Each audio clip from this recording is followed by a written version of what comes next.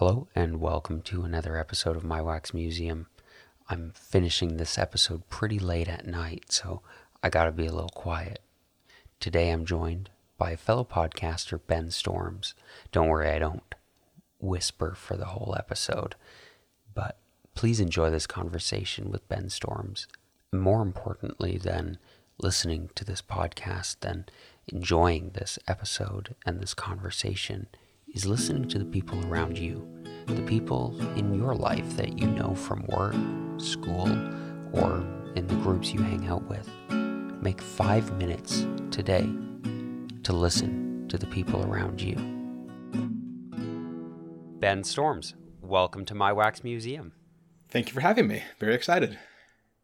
So let's start off then, like I mentioned before, with how we know each other. Would you mind telling that kind of, I don't know, how we came in contact? Sure. So I do a podcast with my friends Marcus and Chris, who have also been on this same show. Mm-hmm. And we met through that. I guess we all sort of met through the Facebook group, right? I'm trying to remember exactly how it started. Yeah. Yeah, so it was the Stitcher podcast That's Facebook right. group. And I actually didn't remember that until Chris mentioned it when we were all recording last week. Huh. And that was like a year ago, but I don't think I had any interaction with you. It was all with Chris. Yeah, that sounds right. I think he was definitely more heavily in that group than I was. Yeah, and I know like he does most of the editing and stuff for your show too. Mm-hmm. And then when I was on your show, it was because you were away. So I was the fill-in for you. I think I was in Trinidad when you filled in. Okay. I'm pretty sure. Yeah. And then, which I'd like to hear a bit why you were in Trinidad. Yeah, we can loop back to that at some point. Sure. Yeah. So then, I was on that show, and then I asked for all three of you guys to be on my other podcast, Dear Subjects, which I just changed the name to. Actually, The People of Home is what it's called now. It's more descriptive, I think. But then, and then that's when we first talked. Was actually we made a little group chat that we could do the planning, and then that was the first time I interacted with you. Right. And then I was like, okay, now he qualifies to be a guest on My Wax Museum. Yeah. Okay. Yeah. So that's how we met. Yeah. Yeah. A little circling, a little roundabout. I was on your show 9 months before we met, so that's kind of funny. Well, it's kind of like, I mean, I'm sure you know this because you've listened to our podcast, but I know we've talked about the fact that I've been doing this podcast with Marcus and Chris for I guess a year and a half or so now. Actually, maybe I think it's 2 years in like April. That sounds right, actually. Okay. Yeah. And it's really funny because I still haven't actually spent any time with Chris in person since it started. Really? Yep. Not a single time. You've met him once before, right? Exactly one time because Marcus and Chris lived together in college, and I've known Marcus since freshman year of college. Okay. And I met them. Wait. Yeah, sure. Go ahead. You were all three of you at college together, though. Yes. Yeah. We all went to Northeastern University in Boston. Yeah. But you didn't meet Chris. Like, you only met him once during that time. Exactly one time, despite him living with one of my closest friends. Holy cow. And so, like why? Is that just like It just didn't happen. I don't know. It's really random. But I think also, to be fair, I think that they only lived together for like a summer, I want to say. So it wasn't like an extended period of time, but Right. Man. Still very funny. That's hilarious. And now you've been doing this show for 2 years. Yeah. Well, and that's where it's the funniest thing. Because like over this 2 years, aside from like my immediate family and like my wife and Marcus, he's probably the person I've talked to the most. Really? Just because we do like a probably 2 hour recording session every week, and we're in a group chat during the week. So if not the most, it's definitely top 10 at least. And I have seen him exactly one time in my life, and that was 9 years ago. That's hilarious. That's like I mean, and you think in the world of the internet, right? There are a lot of people I have interacted with, you know, on a fairly regular basis. But like you guys live in the same city and you went to the same school. Yeah. And it just never happened. Yeah. It's just you know, just hasn't happened. It's funny because also Marcus is always like, we should really hang out, and we're always like, yeah, we should. It just never happens. It just never goes. And now we're quarantined, so who knows when it'll actually and now, happen. yeah, exactly, right? You might never meet him. Exactly. Yeah. Holy cow. That is hilarious. I mean, yeah, it's like you've been quarantined from each other forever anyways, so exactly. Changed, yeah, no right? change. Like, oh, we have to record our podcast remotely? Well, we've already been doing that. Big difference, you know? Yeah. So, why don't you tell me then, are you from Boston originally? No. So I actually have a sort of complicated path to Boston. Okay, tell me about it. I was born in Florida.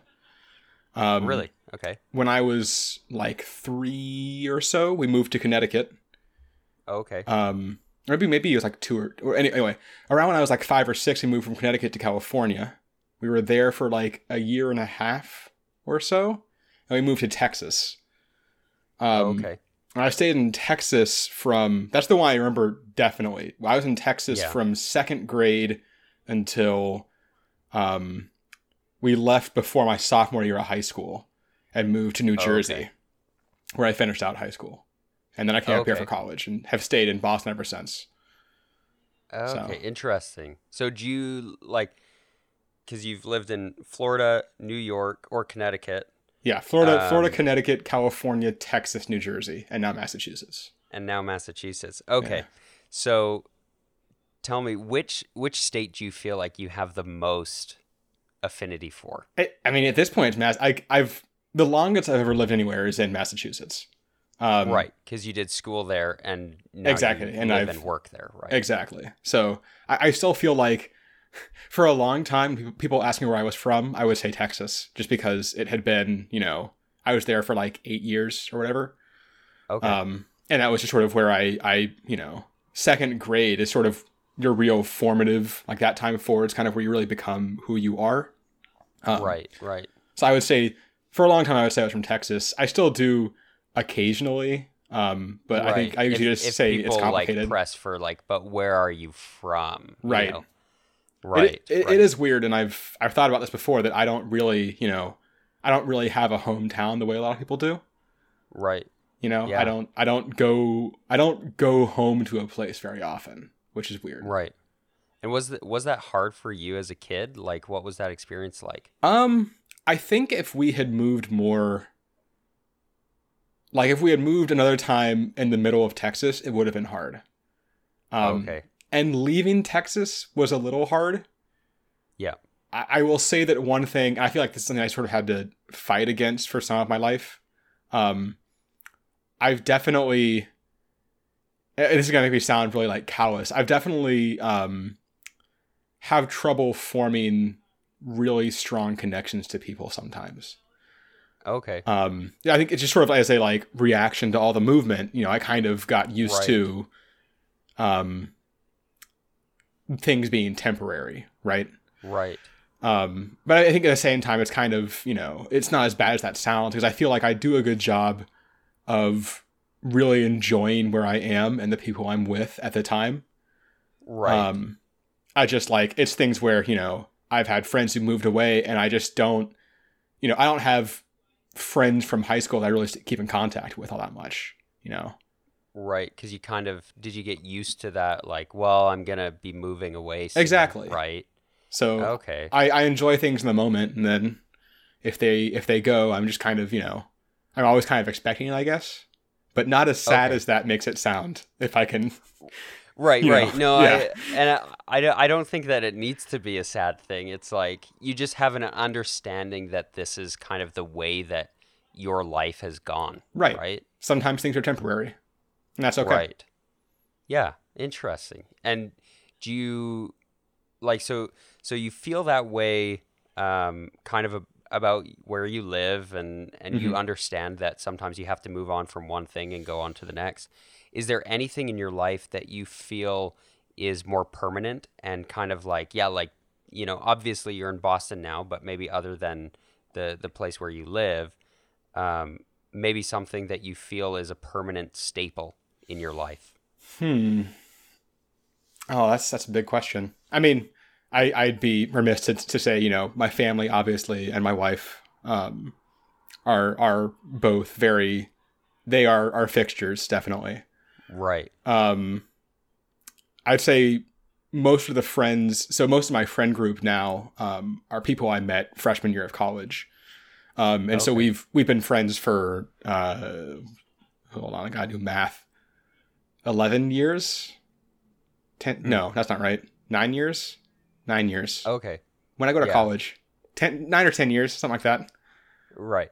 So I think at that point, that's kind of the point where it's like my brain kind of goes, okay, they're probably going to stick around a little bit. I feel a little more comfortable with them long term, but right. And maybe did you feel a little bit like, oh, I'm an adult now, and like I'm choosing where that's I'm also going very true. And stuff. Yeah, that's also very true. And so, did you? So you finished high school in New Jersey, you said, right? Yep. And then you went to Northeastern University. Is that what it's called? That is correct. Yeah. Okay. And what was the draw to go there? So there's a couple of things. I first visited it. My sister, who's 3 years older than me, was going to BU. So, which is Boston University. People aren't necessarily from Boston, so they don't just know what BU is. But she was going to Boston University, so we actually went on a couple of college visits just while visiting her. Okay.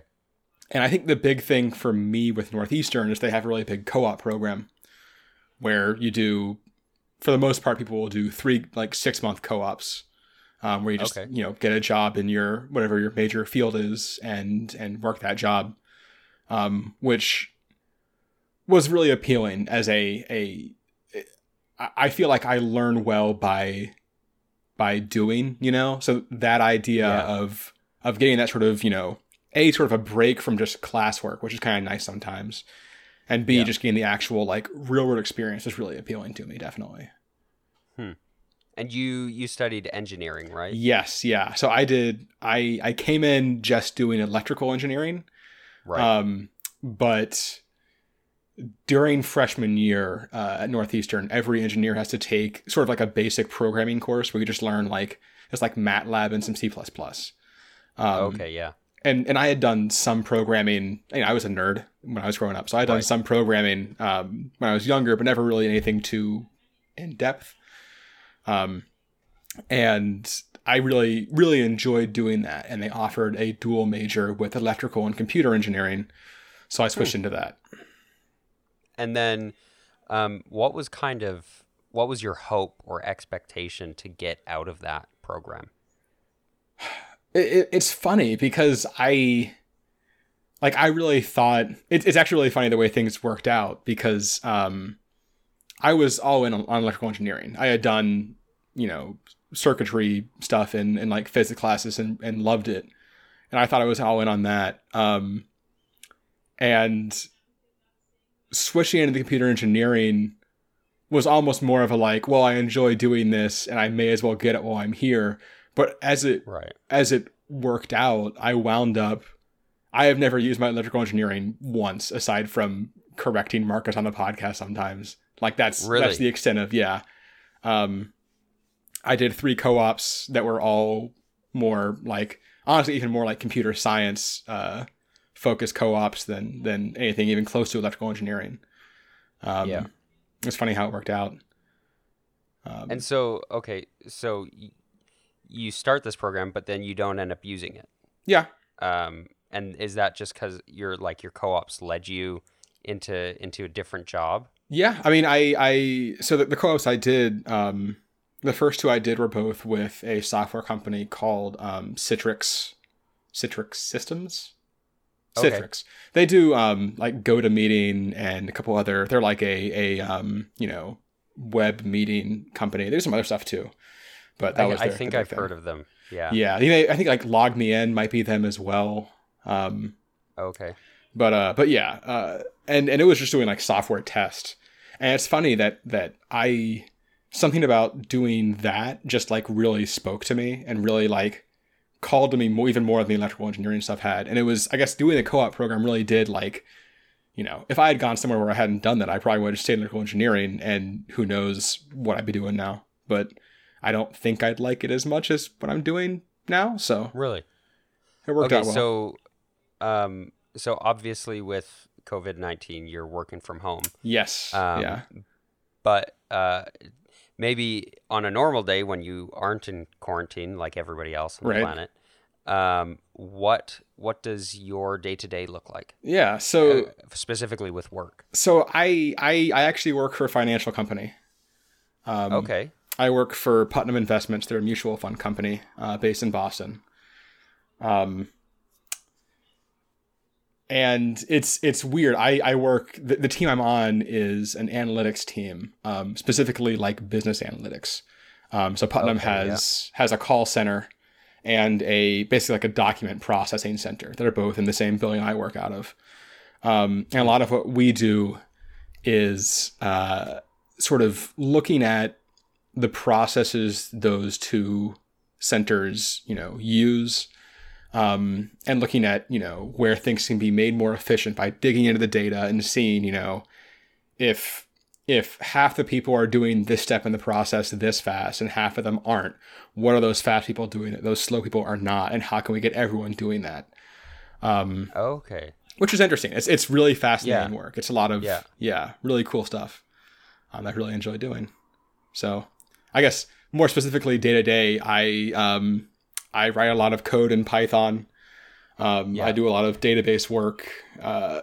It depends on the day, which is part of the reason I like the job, is that it can be, you know, entirely coding some days. It can be like designing a database some days. It can be, you know, just like pulling down a bunch of data and looking at it some days. I don't know. It's fun.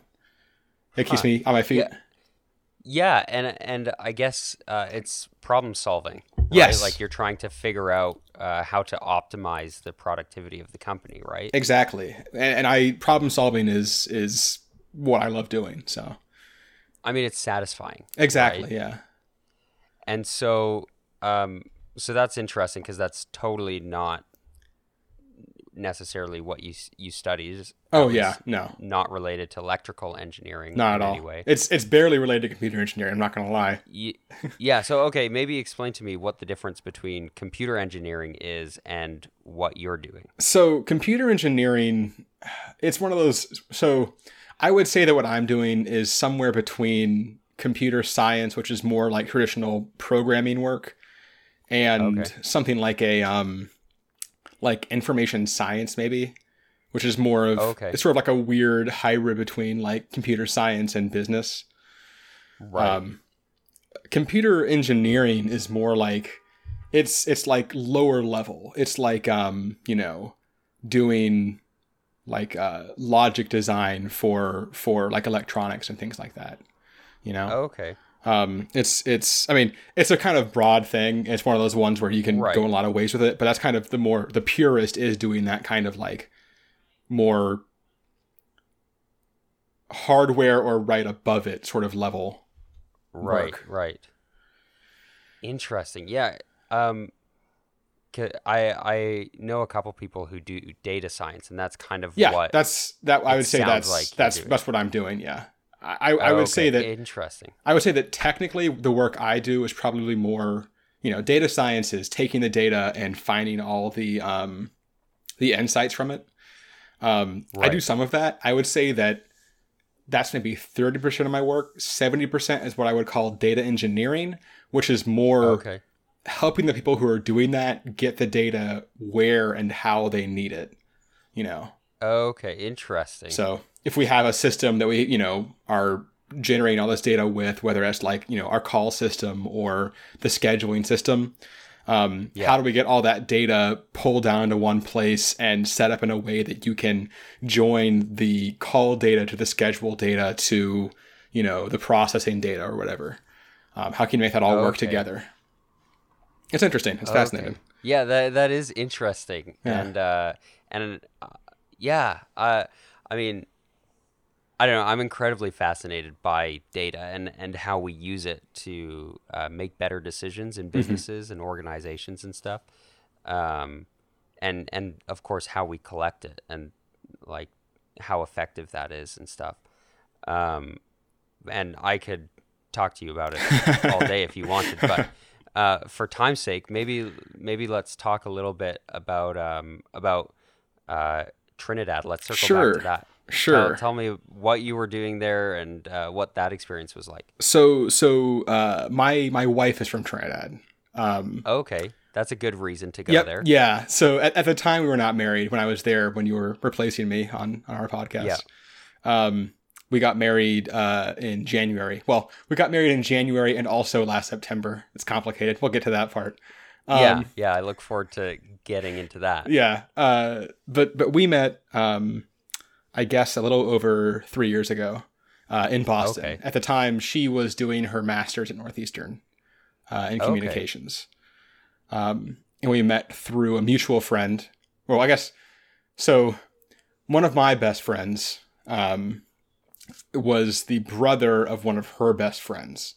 And her best friend, there's this bar in Boston called Howl at the Moon, where kind of their thing is at nights they have, how to describe it? They have, it's live music, but it's a group of musicians where there's like 2 pianos and then people on just various other instruments, and they just take requests and play pop songs, right? You'll like write songs on paper and take it up there and they'll play songs. It's a lot of fun. Huh. And her friend had basically they'll do like, so fun thing about Boston, it's illegal to have happy hour in Boston. I don't know if a lot of people don't know this. Boston is a good Puritan city, and you cannot do happy hour drink specials. That is so interesting, but it's not a dry city. It's not a dry city. Have happy hour. You cannot have happy hour. So interesting. The restaurants and bars get around this in a couple of ways. One of them is they'll just do what they call an appy hour, where appetizers like half price or something, which is fine. Okay. Yeah. Or you can do a special all night for people as long as it's not in a specific like time bracket. So what bars will do is give away bar parties where you quote unquote win one by just like putting your name on email lists, and then you'll win one every like 3 weeks. It's hilarious. And it's just, they're like, hey, you can invite, you and 11 friends can come here and order these lower priced drinks. It's just, it's just like well liquor, margaritas or whatever, which is fine. Right. I'm not picky. And, you can go there and do that. So her friend had won one of these. And she kind of forgot about it. And she had like 8 people going, but she had some extra slots. So she talked to her brother and was like, hey, you should come. And also, if you have any friends who want to come, invite them. Go ahead. So he came, he invited me. I met my wife there. And, like 3-ish years later, we got married. So. And so she was studying in Boston. Yes. Yeah. I guess 3-ish years later, we got married is a bit of an oversimplification. Yeah, because so we met in February of 2017. Wait, I should know this. Yeah, 2017. Got there. Okay. And she graduated in May. And in order to stay in the country, after you graduate on a student visa, you have to get a job. Yes. Yeah. Which she really tried, and it was really hard on her, but she wasn't able to. So in October of that year, she had to go home to Trinidad. So basically from that point forward, we were long distance, which was rough. Yeah. But, obviously we got through it. And it's not like long distance, like you're, she's in Texas or something. It's like. Exactly. Yeah. It is, a like 2,000 mile. I can't remember how far it is. But is that how far? Yeah. You're looking at like 8 hours of flying to get there. And, it's 500-ish at least dollar tickets. It's not, it's not a weekend trip. Yeah. It's a different country. Exactly. Right? Exactly. Yeah. It's a different continent, Trinidad is like, if you're not entirely familiar where it is, it's like right off the coast of Venezuela. It's like, right off the coast of Venezuela. So it's down there, Yeah, it's a ways away. Yeah. So yes. And so you did this long distance relationship for a while, which of course is hard. And you were there in the summer. How often, like, did you manage to make it out there? I went down there 2 times. So I think the time when you subbed in for me, I was down there. That was the first time I went down there. Yeah. And it was actually, I went down there for a carnival, which I don't know if you're familiar with sort of the Caribbean carnival or not. Not really. I know there's like a lot of festivities and Yeah. stuff, but you can explain it a little bit. So carnival is I think it's like originally a religious thing, right? It's Okay. associated with it's around, hold on, when is it exactly? It's near Ash Wednesday. Okay. I can't remember exactly when it's like linked to, but regardless, it is, you know, parades with people in these incredible, like brightly colored costumes, playing music, lots of drinking, very fun. I did not actually march in carnival, or play in carnival as you say. I did do, so the first night of carnival, because carnival, it takes place over 2 days, and like so it's like a big, yeah, definitely very very big. And the first night, sort of like into the first morning, is what they call Juve, which is similar to like the main marches, but a little toned down with regards to the costumes and everything. And we went and did that, mostly because it's a little cheaper and a little less intense. So I think we met up with our group at about 2 a.m. and we marched through the capital of Trinidad until about 7 a.m. Blasting music. There was a like a truck with a bar on it that was our bar that we had free reign of. So I was drinking rum and coke all night. You also, as part of Juve, either cover yourself in mud or paint, or mostly mud and paint are the big ones. Sometimes there's like color powder and stuff. So I was covered in like body paint as well, which was fun. It was a good time. Huh. That sounds like quite the party. Yeah. And so then you're there during these festivities. Yes. Yeah. Had you traveled outside of the U.S. Much before this? Exactly once. I had been to London when I was like 8. Really? And that was it. So, and I'm curious as well, because I know, I mean, North America, I mean, anywhere really that you go in the world, you can find bits of other cultures and learn bits of other cultures. Did you have like an interest in other cultures before this? I had some. I hadn't had a huge number of opportunities to leave the country. Right. And so then taking this opportunity. Oh yeah. Like what, I don't know, what was that like for that? Obviously different from just like maybe how you grew up, right? I mean, one thing, like probably the biggest thing, the most obvious thing, is that Trinidad is a like it's a third world country. It is right. It's not as bad off as some places, but it's definitely, it's different right, being there than being in the US, right? Which was eye-opening. It's one of those things where I definitely, there are a lot of things I'm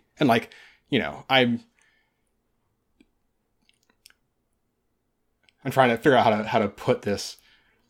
There are definitely things that I take for granted that I guess the biggest thing is that I didn't really miss them, right? I don't know. There were some things. There were definitely, it was less safe. I didn't have any issues, but I know Shanta was always sort of much more cognizant of our security than I am here, things like that. Right. But it was a great experience. It really was. And how long were you down there? That time I was down there for about a week and a half. Oh, okay. Yeah. Yeah. So a pretty good trip to get you into it, eh? Yeah, definitely. And then so what was the most interesting thing other than Carnival? Yeah, I'll leave that out because that's I think honestly a lot of it. Well, it's actually a couple of things. I went to I think actually the day after I got there, we actually went to a Muslim wedding of one of her friends from school. Okay. Which was fascinating. For a lot of reasons. One of the biggest ones is that it's a Muslim wedding and therefore there was no alcohol, which some of her friends were complaining about, which was very funny because obviously not all of them were Muslim. But and we like went to a bar afterwards and hung out. But it was very funny where it was like there were some, speeches by people that went on a little bit too long during dinner, where normally you'd be taking a drink during it to sort of, just pass the time, and you couldn't. Right. Which was fun. Otherwise, beyond that, like a lot of it, God, the food is so good. Really? The food was so good. Okay, so what are some of their dishes? What do they eat? So Trinidad is kind of an interesting like melting pot in that you have a combination of, like indigenous island people. Then you have like black slaves who were brought over from Africa, and you had Chinese slaves who were brought over from China, and Indian slaves as well. It was like basically just all the people who Europeans enslaved got brought to Trinidad. So you had this mixture of Chinese and Indian and like North African, sort of all blended together. So you have, curries with roti. You have, I guess actually one of the like simplest ones that's a very like islandy thing, which is kind of like the beach food you eat when you go to the beaches in Trinidad, which is bake and shark. So it's basically a fish sandwich. But the bake is like a fried bread. It's like a really airy, light bread that they sort of like pan fry and then split open and then put fried shark on. But with bacon shark, the big thing is that every place that sells it, you get your sandwich with nothing on it. And then they have a toppings bar that has, they have like lettuce and tomato and onion or whatever. But then they have like pineapple and like tamarind sauce and like garlic and pepper and all these other sauces and stuff. And you just pile. Awesome. Oh, it's so good. There's so many. I ate so much good food there, but the thing that I miss the most almost every time is bacon shark, because it's just so good. Yeah, that sounds messy too. It is. Like it's beach food. Basically a fried bun, right? Yeah. And then all these sauces that you put on it and stuff. It's definitely messy. But that's why you eat at the beach and you go in the water afterwards and you're clean. It's perfect. Yeah, you just wash it off. Yeah. You don't worry about getting it on yourself. You just go in the water. Yeah, you're on the beach. Who cares? That's awesome. Yeah. Man. And so then I guess I don't know, was it like, do many people take like tourism trips there? So like, is that common at all? Trinidad itself. So Trinidad is it's one country with two islands. It's Trinidad and Tobago. And the way it shakes out is that Trinidad has, there's not a whole lot of industry there, but what industry they do have is mostly in Trinidad. And it's kind of the more, this is where people live sort of place. Tobago is much more tourism focused. Okay. So I actually... And did you go to both islands? The first time I was there, I did not. But the second time I went that Christmas later that year. And that was actually, I proposed to my wife in Tobago, actually. Really? Yeah. Okay, and tell me about that. Sure. There's actually a lot of fun that goes into this story. So excellent. So I went down there for Christmas in 2018. And so whenever I fly, I always carry on a bag, and then check it at the gate because it's cheaper. Okay. And nothing ever goes wrong. So like, it's just saving you like $50 or whatever. So why wouldn't you do it? Yeah. So I'm going down to Trinidad, and I do this, and they leave my bag in Fort Lauderdale. Are you really? Yep. The only time it's ever happened to me, and it's why I'm flying to, a different continent. Yeah. And this wouldn't be the biggest deal because they're going to put it on the next flight and it's going to get there tomorrow evening. The only problem is that Shantz and I have planned a trip to Tobago where we're leaving the next morning. Okay. So I'm going without any of I think I had 2 suitcases, one that I checked and one that I carried on. But the one that I the one that I carried on that was lost had all my shirts and underwear in it.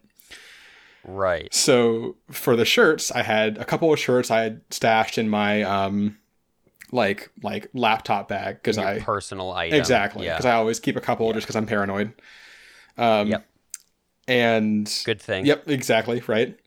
And we went. So I had a couple shirts there, and then I borrowed some polo shirts from my wife's family.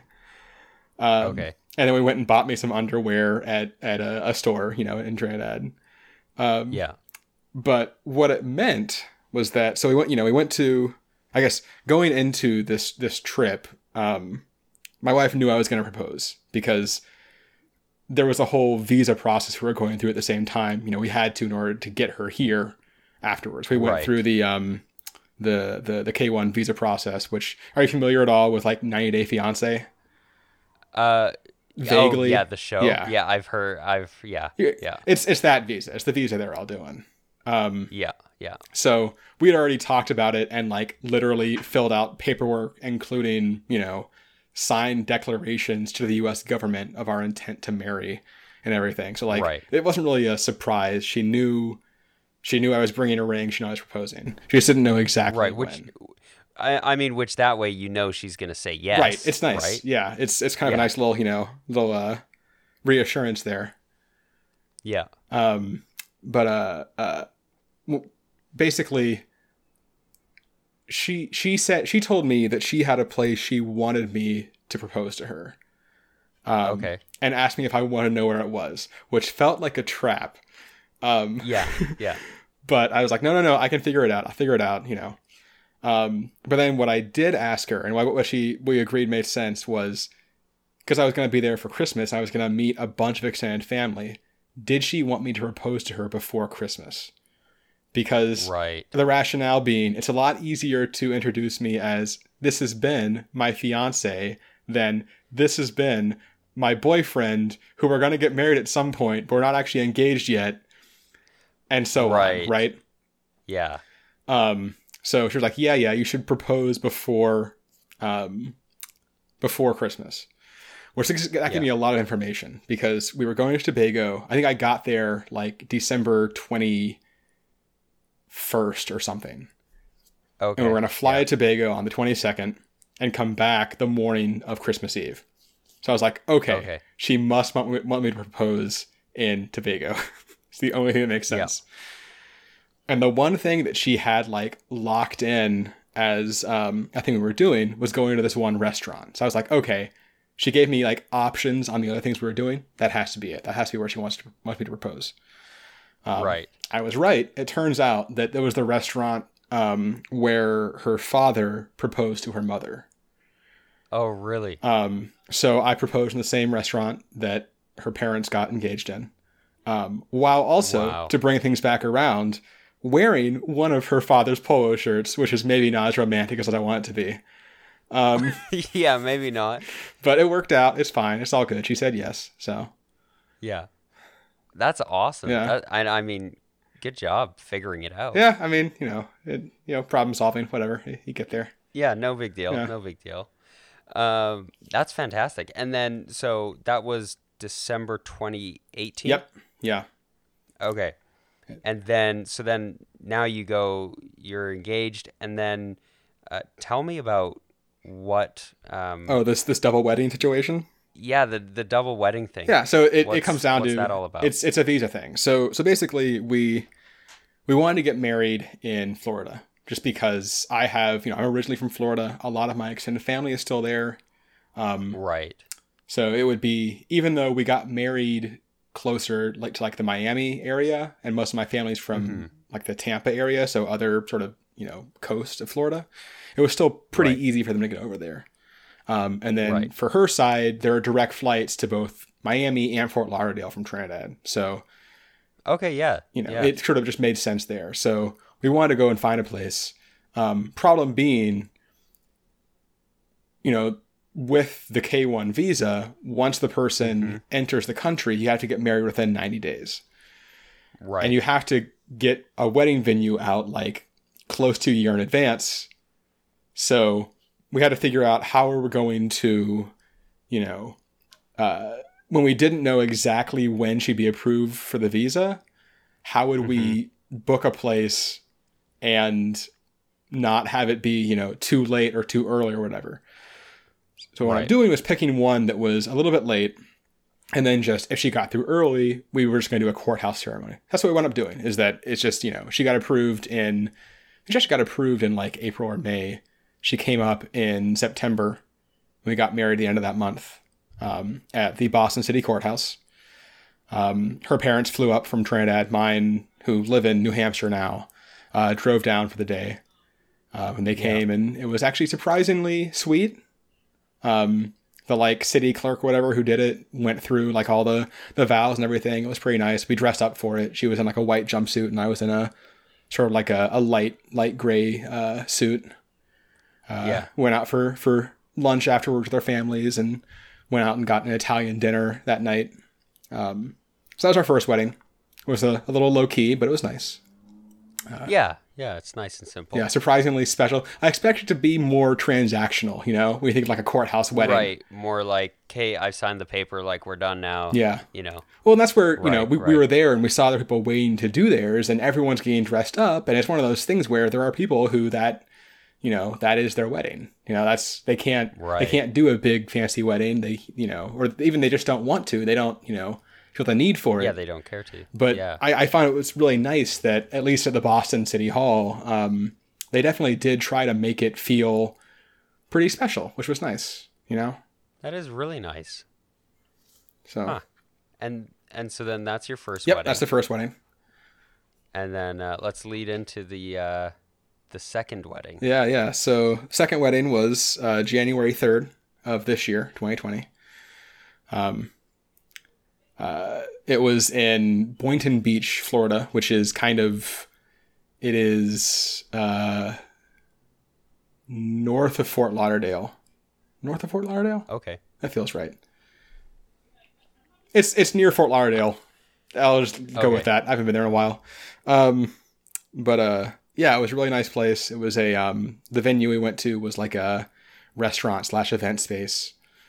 Okay. You had, lots of my friends from Boston flew down. They unsurprisingly didn't mind going to Florida in January. I imagine most people wouldn't. Yeah. Her family came up. My family from Florida came over. It was a lot of fun seeing our families interact. It was very exciting to sort of get that because, obviously, I am personally very white, and she is not, and my family is very white, and hers is not. So that was fun. But, that would be an interesting mix. Yeah, it was a good time. Yeah, that's awesome. Yeah. And so now you're happily doubly married. Yes, right. Doubly married. I guess it's like really real now because it's happened twice. Yeah. And so I'm curious though, at the second one, did you have like a ceremony and everything? We did. Okay. We actually had, so my aunt is a chaplain at a hospital. So we had her, she's officiated weddings before just in her work. So she actually came and officiated our wedding for us. We did a whole ceremony. We talked going into it if we wanted to, did we want to address the fact we were already married, or do we want to just treat it like a wedding? We just treat it like a wedding. Like, we didn't get a whole full wedding at the courthouse was nicer than we expected, but it still wasn't a full wedding. So we went ahead and put all the stops and did all that. So it was good. Huh. That's really nice. That is quite nice. And then so now that kind of brings us to now. Yes. Yeah. You're working. You're married.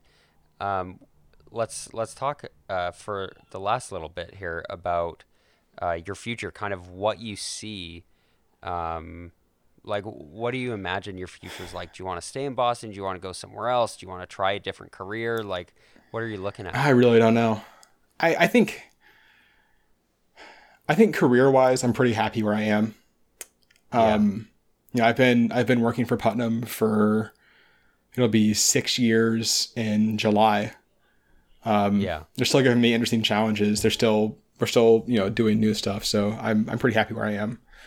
The one thing that could change is that, you know, Shanta, she only just got her green card, I guess about a month ago, or maybe a little under a month ago. So she doesn't have a job right now. So she's still looking for a job. And if, you know, something were to happen where we had to go somewhere for her, you know, I'd probably, you know, move at that point. I wouldn't be opposed to that, but I think we definitely both have friend circles in Boston still, definitely. Which it's important. It's nice to have that. Yeah. And, you know, the winters are not ideal, but you get used to it. So no. Yeah, you do get used to it. And I mean, right now, nobody's feeling any sort of winter. Exactly, yeah. Inside. So, I mean, what's the big deal? Yeah. So for the time being, kind of stay put. I guess maybe let's jump down the line a little bit. And this is kind of how I conclude every episode, is asking people when you're at the end of your life, and like, I don't know how long, you know, life expectancy is going to be, but you know, let's be hopeful and say 150 years old. Yeah. And you're sitting there and you're looking back at everything you've done, everything you've experienced. What are some of the things, and it can be things that have already happened or things that you hope will happen. What have you experienced in that 150 year time that, you know, that you feel the most pleased with, that, and that you look back on with the most fondness? Well, that's a big question.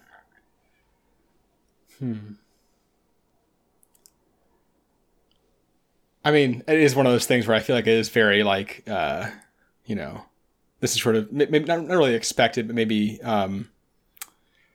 cliche, but really a lot of it is my wife.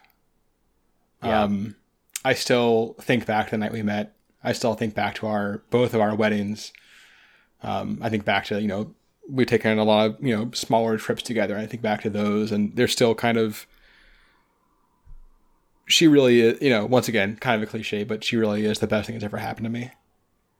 Yeah. And it is one of those things where I feel like she does kind of frame my life now. So you know, once again, I realize just how sort of generically mushy and everything that is, but it's weirdly true. I always thought it was kind of ridiculous when I heard people say things like that before, but I get it now. Yeah, it's cliche because it's accurate. Right, exactly. Right? Yeah, it's cliche because it's relatable once you go through it. Yeah. Well, that's awesome. Well, I mean, I'm happy to hear that you're happily married twice, and it's been interesting kind of hearing from you over this past 45 minutes or so about your life and kind of the things that you've gone through and experienced. And actually, I guess we should have a little plug for your podcast here now. Oh yeah. If you want to share that before we wrap up. Sure. So the podcast I do is Absurd Hypotheticals, which we basically, it's, you know, me and my friends Marcus and Chris come up with dumb, absurd hypothetical questions. Trying to think of examples now. We've done like, what if your arms grow an inch every week? What if I think the next one we're doing, which we're recording later this week, is a grab bag where we're issuing a different question. And these ones are all alcohol related. I think one of us is doing, what if Lake Champlain turned into champagne? One one of us is doing, I think one of them is just like a what if everyone was always drunk, and I am doing what exactly is the question? It is what if all liquids only came out of a tap, which has some fun. Okay, I'm interested to hear how that one goes down. Man, I am too. We're gonna see how it goes. But yeah, we take these absurd questions, these absurd hypothetical situations, and try to give always entertaining, hopefully, generally at least somewhat scientifically accurate explanations, situations, things that relate to them. It's a lot of fun, do some weird research for it, but it's a good time. Well, I can vouch for it. I listen to the show regularly. Well produced and very entertaining. Seeing kind of the answers you guys come up with for these absurd hypotheticals. So again, thank you, Ben, for joining me. Thanks for having me. And thank you for listening, not just to this show, but to the people around you, to the people in your life that you know from your regular activities. Now more than ever, it's important to take that time. Just make 5 minutes a day even to sit and listen intently to the people around you.